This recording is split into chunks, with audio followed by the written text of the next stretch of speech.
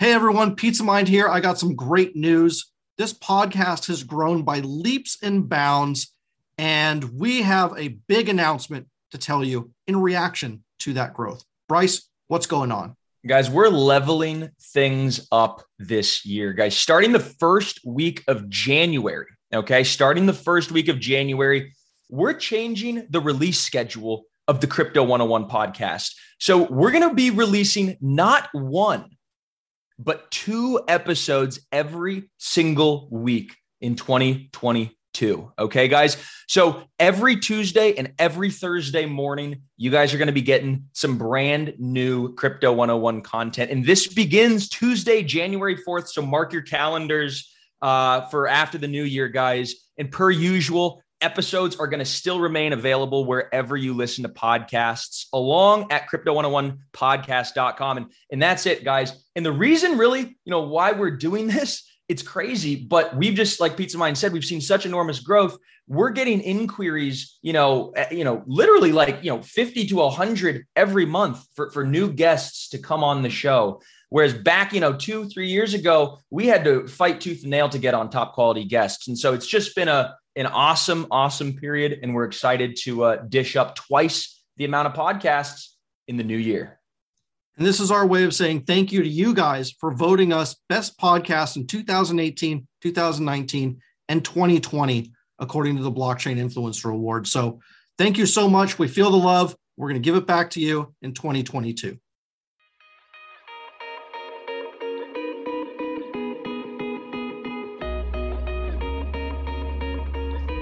All right, ladies and gentlemen, boys and girls around the world, gather around. We've got some very, very interesting things to talk about today. Unfortunately, I am not joined by my notorious co-host and companion and best friend, Mr. Aaron Pizza Mind Malone. He is, again, off in some distant land traveling, probably at a crypto conference somewhere in a household near you. But I am joined today by a fantastic guest, somebody who is on the forefront of the customer experience, I would say, on the forefront of building just a usable framework and a usable, basically interface for crypto wallets. Okay, so if you guys are excited about crypto wallets, you will be very, very pleased to be listening to this interview with Rob LoCascio, who is the founder and CEO of LivePerson. Rob, welcome to the show.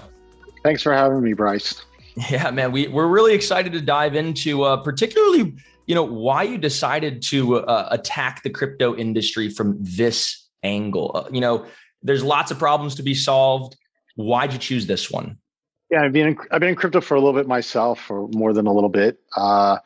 And what I found is it's still what I call fairly for the purist. I call it the purist and the tourist. There's an intersection going on right now. But if you look at like the MetaMask wallet and stuff like that, it's a little bit edges on the side of purists. But even beyond that, as we started to meet with a bunch of companies who've become customers, they were starting to go to traditional customer care. Like if you have a problem, make a phone call, send it an email.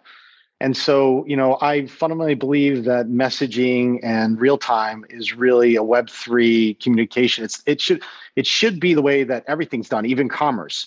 When I think about OpenSea and just a giant website with thousands upon thousands of NFTs, it's like going back to 1995 and real time. And so the ability to bring like Discord and Twitter together with customer care and put it in with blockchain and crypto companies, this is kind of like what we're focused on. I just think the path should be a different path using bots, automation, things like this. Yeah. And there's one thing I want to hit on real quick. You said the purists and the tourists. And I think that's a great place to start, because that's really where the binary is, why there's so many issues here. Because we have the purists, guys like me and you, been in the crypto industry for, half a decade now, and have been basically, very, very convinced of like the thesis of like, a sovereign individual. You want to hold your private keys. You don't want any custodian in between you and your money. Okay. And so that brings a lot of responsibility. That brings a lot of kind of technical prowess. And the 95% of people are probably the tourists. So, maybe many of the Crypto 101 listeners who are here first, couple, months or years in the space. They're on Coinbase. They don't really want to own their private keys. So there's this intersection. And so you're deciding in order to really, scale, in order to get to, billions of users, we need to come to people with an interface that makes sense. And so how is LivePerson doing this? So first of all, the concept that one of the things we found, like we started to have these dinners with many different crypto companies and with Consensus and Coinbase and stuff, but Consensus plays such a big part because obviously the MetaMask wallet is being used on many different protocols and dApps and things. And basically people it was funniest thing we found at these dinners was like, people are like, hey, MetaMask, I'm supporting your wallet because your wallet, people can't figure it out when they're connected to my service. And so one part is how do we create a community around answering questions? And then how do we embed into the wallet itself a way to ask those questions and get those questions answered? So it's kind of dual because and it's almost like, I guess the reason why that doesn't exist now is because MetaMask, why is MetaMask not supporting them? Why are the wallets themselves not making this? Right. So they're about to go live. They're going to support their wallet. They're going to make it easy to get care. We're going to put automation and bots and everything. But everyone's going to have a problem like this. Because everyone's a lot of these services are really interconnected. It's very different than like the other world I live in, which is dealing with the T-Mobiles and Citibanks and companies like this, where they are walled gardens. This is a lot of interconnectivity. It's about the community working together. So what we're thinking about is actually ultimately creating a DAO, a customer service DAO, in which the agents and the bots are placed into the DAO. There's a mechanism to incentivize people to create these bots, and those bots may answer general questions like, how do I take fiat and transfer to crypto? My MetaMask wallet, how do I do something, change the chain? I want to use not Ethereum, I want to use something else. So I want to go to DAI. So these are the things that we're thinking about in changing how customer care can be done with this community, because it can't be done in a traditional way. But at least for now, in the MetaMask wallet, we're going to have care. You have a question, you're going to be there. You can ask a human, ask a bot. It'll all be fully integrated. Very cool. Okay. So Rob, interesting. I'm glad we dove straight in, but now let's take a quick zoom out. So you mentioned some big names. You had worked with, companies like Citibank in the past or whatever. Tell us a little bit about your background and why you are the guy to be building this type of service. I started, I guess I'm in a Web 1 world. Web 1 guy. In 1990, I'm Web 1. 95, I started my company. 97, I invented chat. I invented web chat. So if you ever chatted on a website, I invented this technology, filed the first patents, took the company public in 2000. And forever, I've been on a mission to provide what I call conversational AI, conversational commerce, conversational care. It's what I believe is like all the real-time aspects that we like about messaging our friends and family. And like, once again, what we see on Discord and all this. How do you create an experience for care around that? And how do you bring automation to it?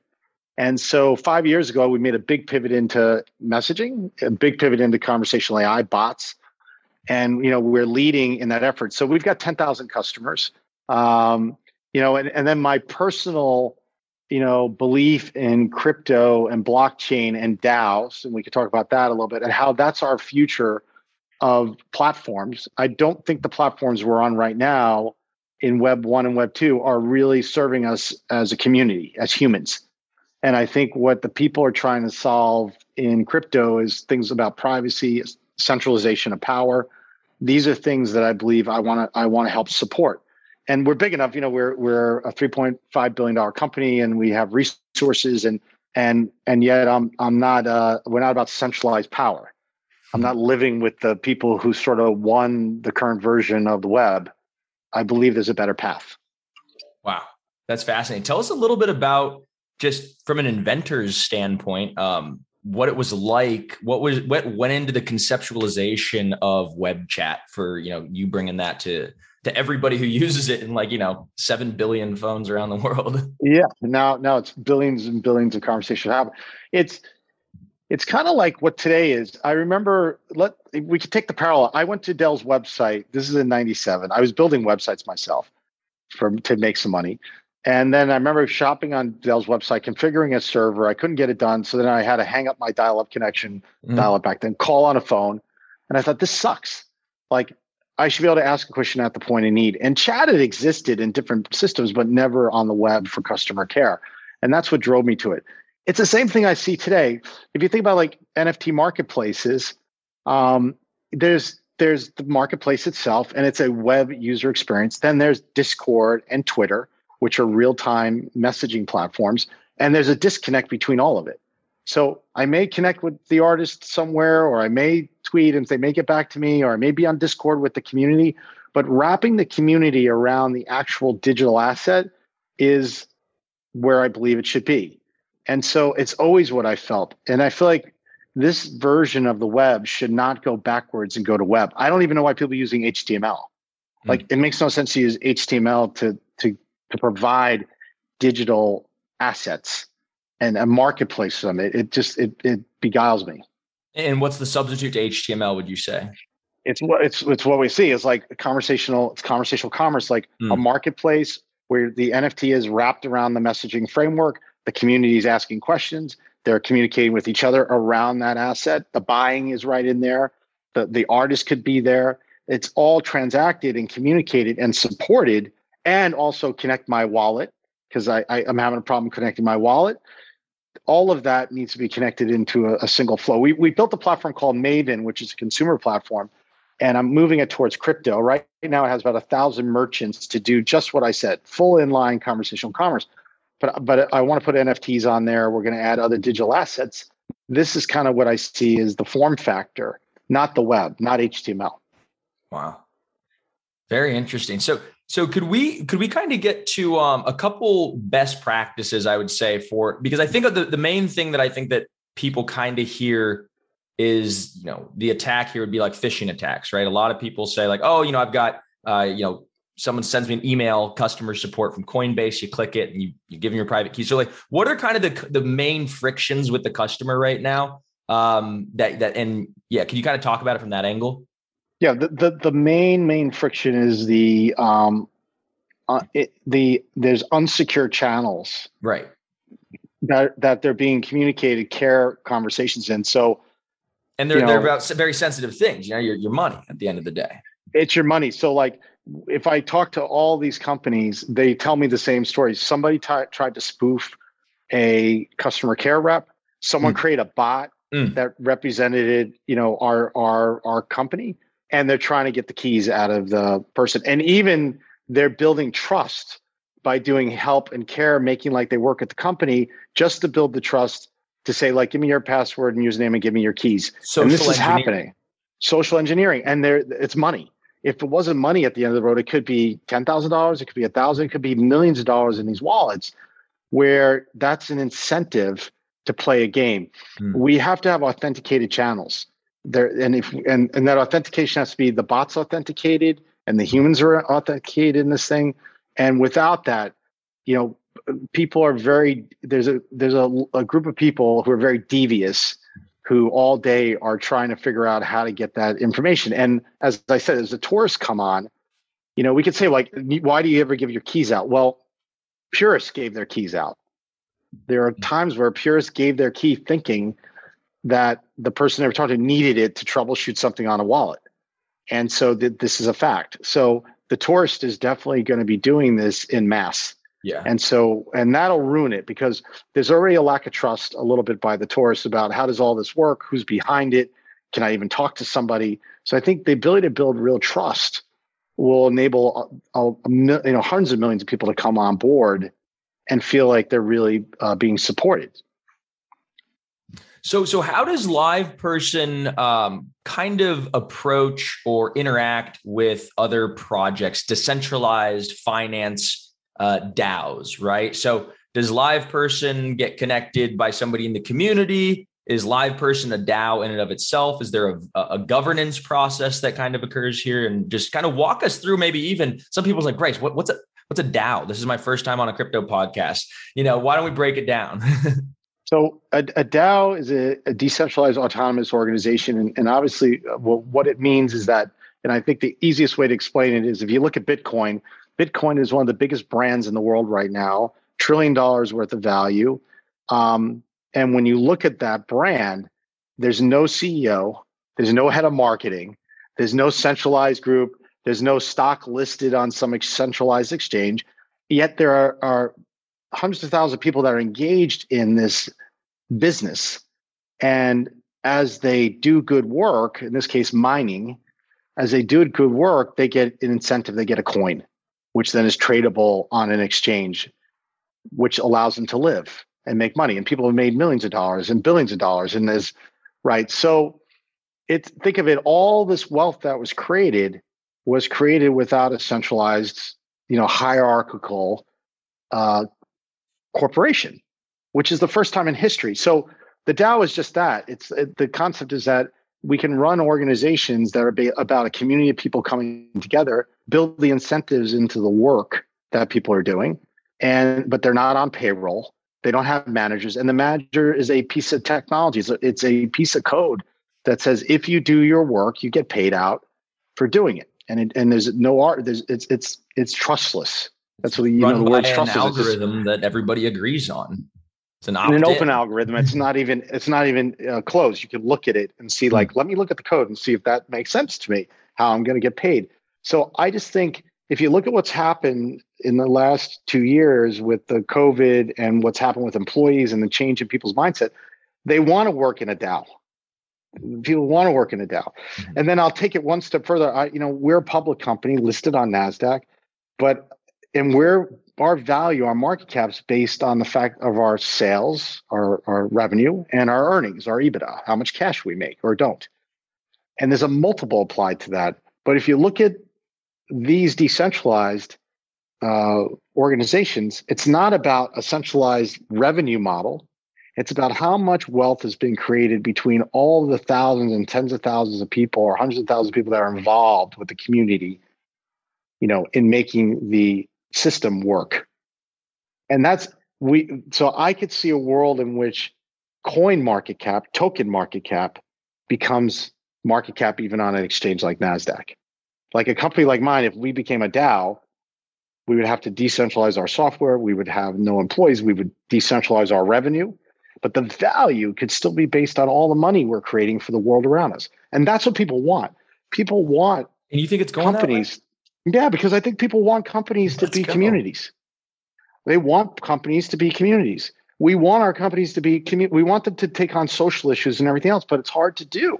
This is coming from the CEO of a $3.5 billion company, guys. So if you guys are thinking crypto is not here and institutions aren't coming, no, they're here. They've arrived. And if you're not already in crypto, you're late to the game. That's what I think. Everybody listening at home. Rob, this is a conversation I want to kind of dive a little bit more into. What would that look like? CEO of a public company, going to your board and saying, guys, let's decentralize this thing. What are some of the resistances that you might run into? Well, I think to just take the company wholesale, decentralize it, right? It would be a process. I think the first thing you have to do is create a decentralized service. So for instance, if let's say we invented Ethereum, let's just go back and just say we invented Ethereum, exactly the way Ethereum is today. And let's say the company has 20% of the treasury. So we did an ICO, we issued the coins. There's a whole protocol on how people get the coins and trade them and then get them for their work, for proof of work, or proof of stake, where it's going. But we would keep our 20%, and that 20% would be 20% of obviously hundreds of billions of dollars of value. And then what could happen is that would basically be an asset that the shareholders would say, wow, that's worth let's say the core is worth 3.5, but that thing you created called Ethereum is worth 200 billion. They're going to market. Just think if that was the case, we invented Ethereum, our company would be Ethereum. Right. Our market cap wouldn't be 3.5 billion. It would be, a trillion, it'd be 300 billion. Right. So I don't think it's such a stretch. It's just a process. But even shareholders are looking for, like they call, environmental focus. They want you to be socially good, ESG, environmentally and socially good. There's a whole thing about it. It's harder to do that as a centralized force. but as decentralized, we could do a lot of things that would align to helping people, helping the community, helping a broader group. That's where I think it's going to happen. I believe it'll probably be 20 years from now, but the public markets will reflect coin market caps, and centralized organizations will go to DAOs. My children who are 3, 5, and 9 months years old will not be. Our bodies come in different shapes and sizes, so doesn't it make sense that our weight loss plans should too? That's the beauty of Noom. They build a personal plan that factors in dietary restrictions, medical issues, and other personal needs so your plan works for you. Noom doesn't restrict or shame when you want to treat yourself.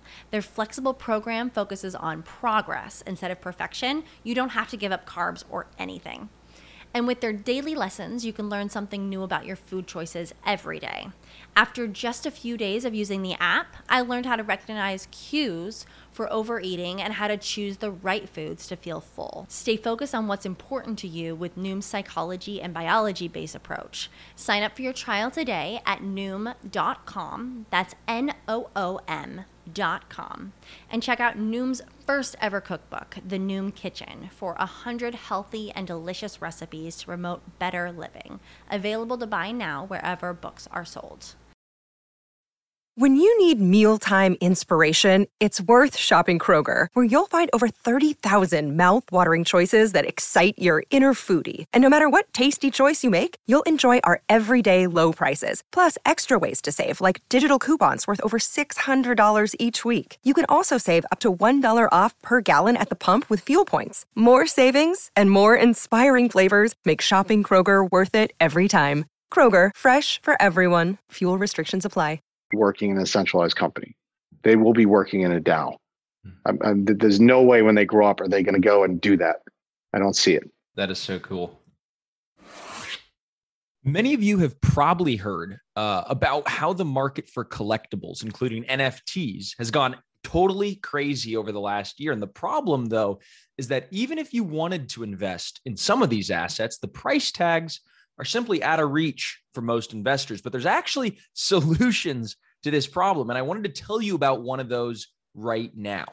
So this podcast is sponsored by Otis. Otis is an investment platform that makes it possible for almost anyone to invest in shares of cultural assets. So here's how it works. You download their app and you sign up for free. They have over 100 items available for you to invest in, from rare collectibles like sports cards, comics and video games, to NFTs, contemporary art, and even rare sneakers. Shares usually start around $10, plus they add new assets every week. Then you can earn a potential return if Otis sells the underlying assets for more than the price the item was dropped at, or by selling your shares to other Otis members on Otis's real-time trading platform.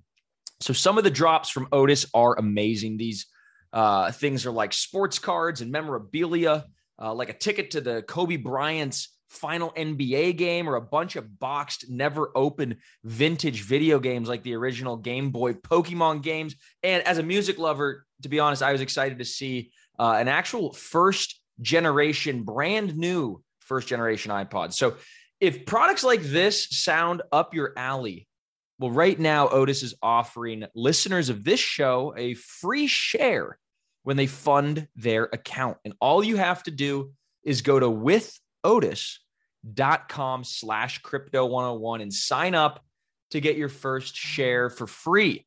That is withotis, withotis.com/CRYPTO101. For more risks and disclaimers, go to withotis.com/legal/disclaimer, and please check out the show notes for those as well.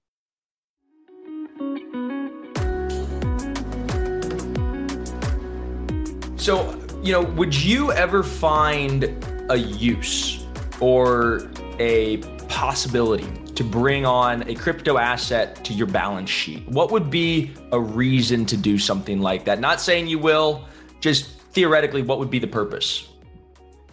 We're definitely down the road on that. We also have a bank. We built a conversational AI bank called Bella, and that bank we put into place 9 months ago. It's riding off of traditional fiat rails.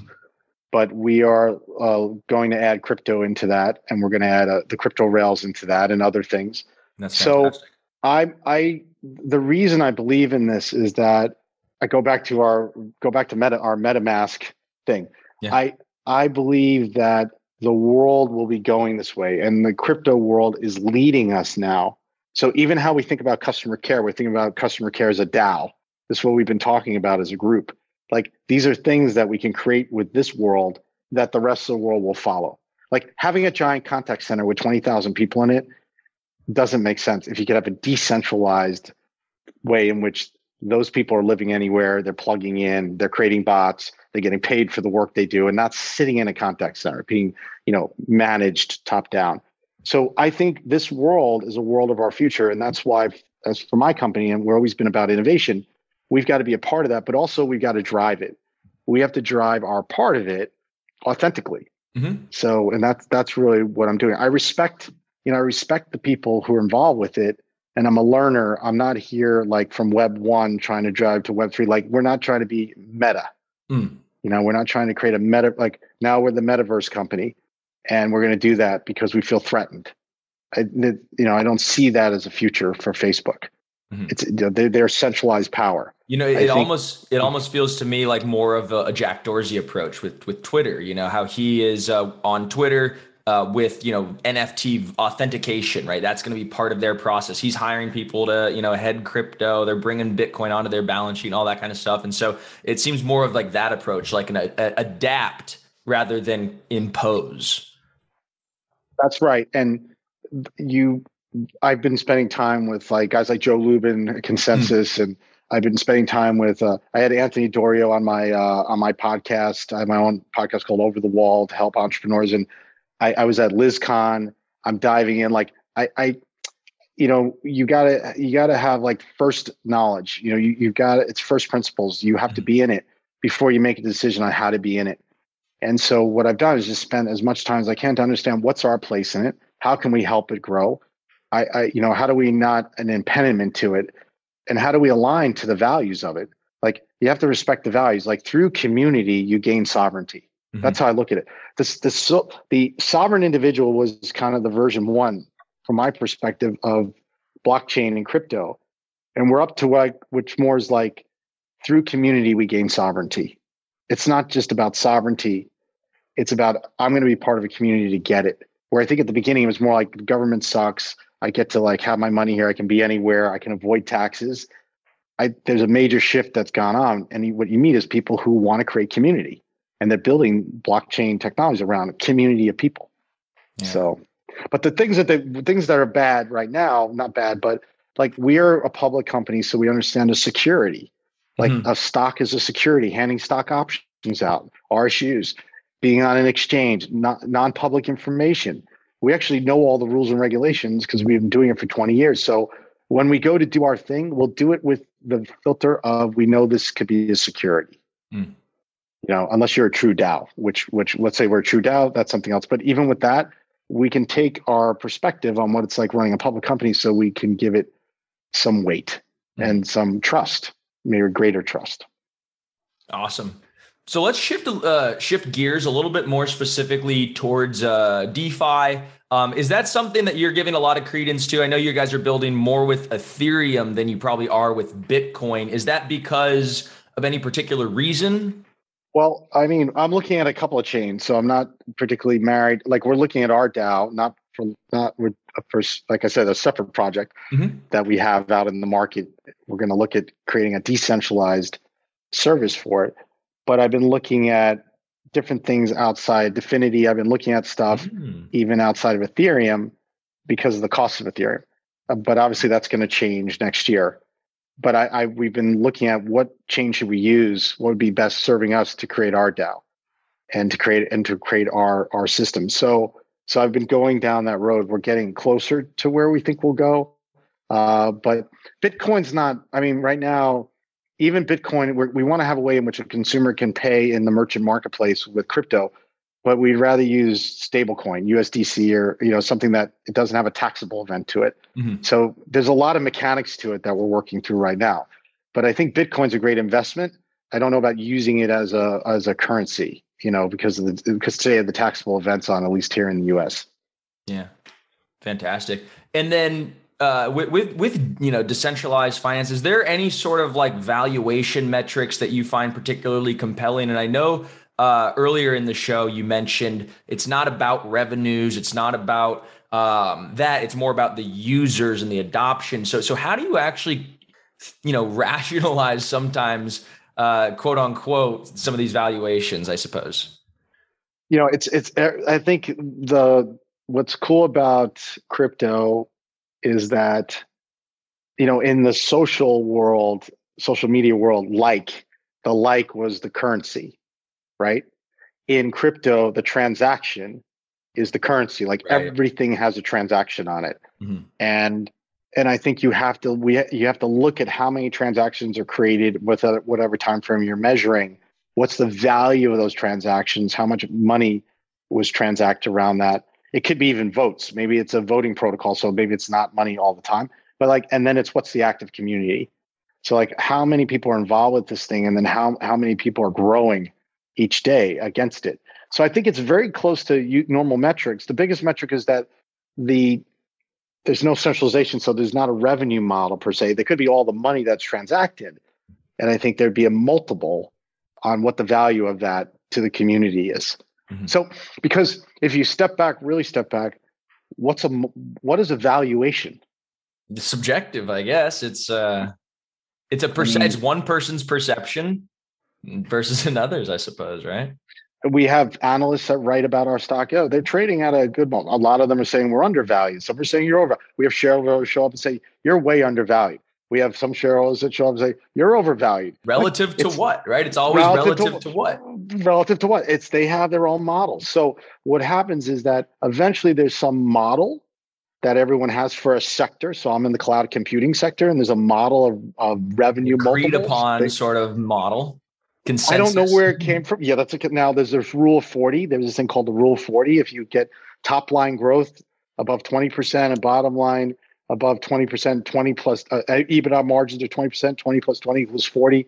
So you could do 40% growth and zero margin, or 30% growth. But rule of 40 used to be the rule. And if you can add up 40 between top line growth and bottom line growth, you're in the magic 10x your multiples of your revenue. That doesn't hold now anymore.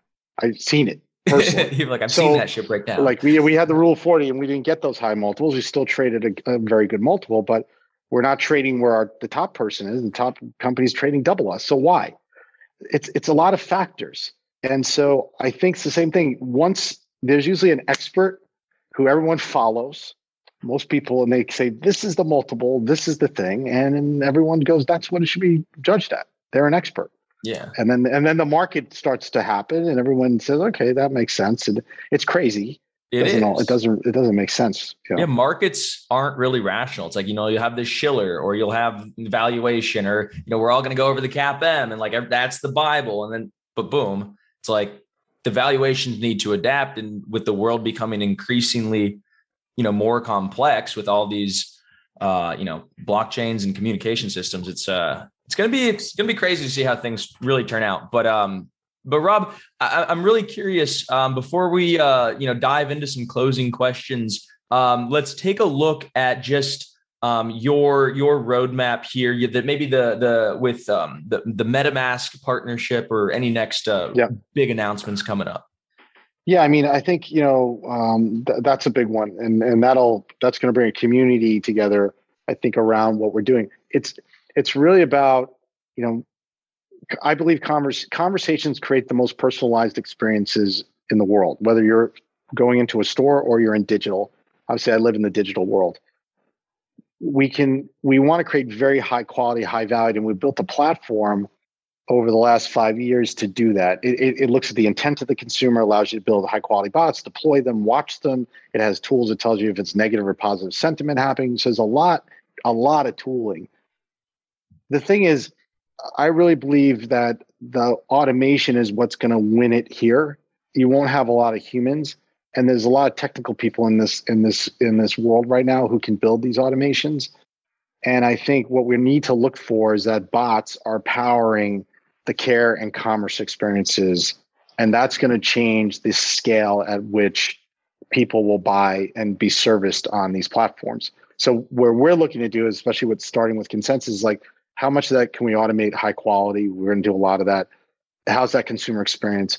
How do we tie that into other, places that the wallet's being used, and connecting all those dots? So it's an exciting time, because the connection between the dots will also be a different thing. Like, we're thinking if let's say somebody else on their DApp, they take in a question for MetaMask, we can route it.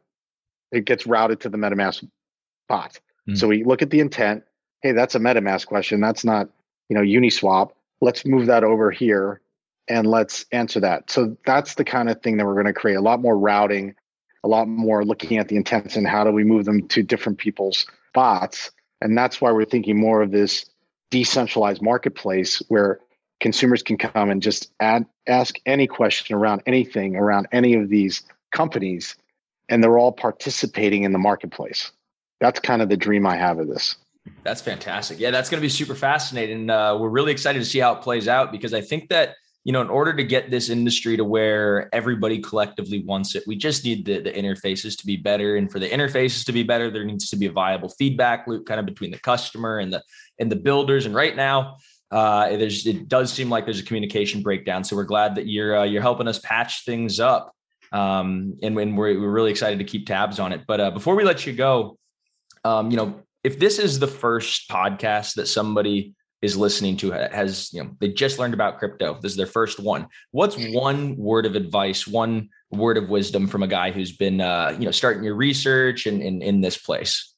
I mean, on crypto in general? Yeah. I'm onboarding friends like all the time. I'm literally like the onboarder of literally I'm onboarding. I spend like 2 hours setting them up and everything. It's like getting them trading, getting them a MetaMask wallet. I mean, it's fun. So if you do the same thing, we're shepherds, we're like shepherding people on. Yeah, we both have podcasts, right? Yeah, exactly. We're both running multi-billion-dollar companies. Oh wait, I'll get there. That's okay. I started sleeping on a couch and, broke is how I started in 1995. So, I'm not an overnight success. It just takes time. You know what I'm saying? It took time, and I'm happy where we are. But the bottom line is, what I would say is, there's a rabbit hole you're going to go down, and you should go down it, and it's going to mess with your brain, okay? Because your brain has been given structures, parent, child. It's wherever religion you're in, there's the religion in you. There's God in you. There's the government, the president, and you. There's your teachers and your principals and you. And all those structures are about these hierarchy between parent and child. They're parent and child structures. When you go down the rabbit hole in crypto, it's hard to understand because you don't see a parent and you don't see a child. You just see a community of people. And that's very hard for us to understand because we want accountability, because we believe accountability is in a parent-child relationship. When I was in trouble, I could ask my parents for help. When I was in school, my teacher told me I was doing right or wrong. When I'm at work, my boss said that I'm doing right or wrong and I get a bonus based on it. If you go into this other world, you're like, where's the parent-child relationship? And that's scary because you start to think, well, this has to be something that's going to steal my money. If there's no parent or child, I got no one to get beat up, and I got no one to beat up. So who do I go to when there's a problem? What do I do? And you have to just kind of roll with it and say, it's trustless. We unfortunately rely too much in the real world with the trust of people, and they let us down. And if a piece of code is doing the arbiter, it will take care of us. And I'll tell you a great example of this. I think some people understood, but back in May, obviously the market cracked and about $500 million came out of the market. Bitcoin, Ethereum, everything. When we were all part of that, I felt nauseous, during that 1 week period of time. But the bigger point is $500 million came out of the market, and there wasn't a bailout of a bank or a hedge fund that everyone's like writing about. My God, the hedge fund lost $50 billion and they're going to pull down the system and someone's stepping in to save them. There was nothing. No one wrote about it. No one said anything. The machines took care of the transactions. Yeah. There was collateral against the borrowing. There was stuff happening, and that's trustless. Trust is somebody calls on a Friday and says, look, the market's cracking. Give me till Monday. I'm going to do something. I'm going to liquidate my assets. Please give me till Monday. And there's a trust factor that's usually broken, and that's how things happen. Mm-hmm. Like bankers making up stories that they can save their businesses, and in the end, they need the government to bail them out. They're telling me, give me more time. But that's not going to happen in this world. So you have to let go of the child parent. You have to get into it, buy some coin, get into a DAO, and see what you can do. Like go to Pool Together. Pool Together, I think, is one of the coolest DAOs. You pool your money, and it's a lottery on winning the interest rate of your money. Lottery. No loss lottery. A no loss lottery. You don't win, you get your money back, right? That's what in most lotteries, like the guy Leighton, the guy who started it, I met him at LizCon. I was talking to him. He's like, most lottery, it's like $80 billion is spent on lotteries, but that's all principal money. People's hard-earned money goes away on the ticket. Yeah. They lose their principal, and they need the principal. So here you keep your principal, and it's a DAO, and you're sharing in the profits. Mm-hmm. So go to something like that and go, how does that exist?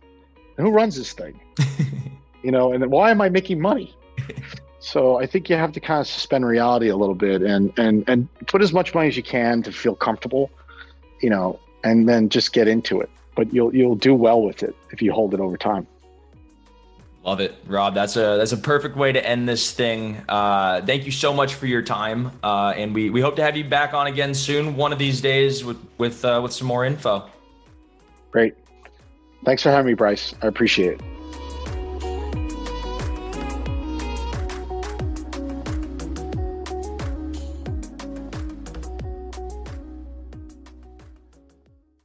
Did you know that most vitamin D3 supplements come from sheep's wool? I'm Kat, founder of Ritual. We're making traceability the new standard for the supplement industry. When I was pregnant, I couldn't find a multivitamin I could trust, so I created my own. Ours is made traceable, third-party tested, and clean label project certified. Oh, and our vitamin D3? It comes from sustainably harvested lichen from England, not sheep. Trace for yourself with 25% off at ritual.com/podcast. You know how to book flights and hotels. All you're missing is a tool to plan the travel experiences you'll have once you arrive. That's why you need Viator. Book guided tours, activities, excursions, and more in one place to make your trip truly unforgettable. Viator has over 300,000 travel experiences to choose from. Everything from simple tours to extreme adventures and all the niche, interesting stuff in between. So you can plan something that everyone you're traveling with will enjoy. Real traveler reviews give the inside scoop from people who've already been on the experiences you're considering. So you can plan with confidence. Free cancellation helps you plan for the unexpected. And 24/7 customer support means you can travel worry-free. Download the Viator app now and use code Viator10 for 10% off your first booking in the app. Find travel experiences for you. Do more with Viator.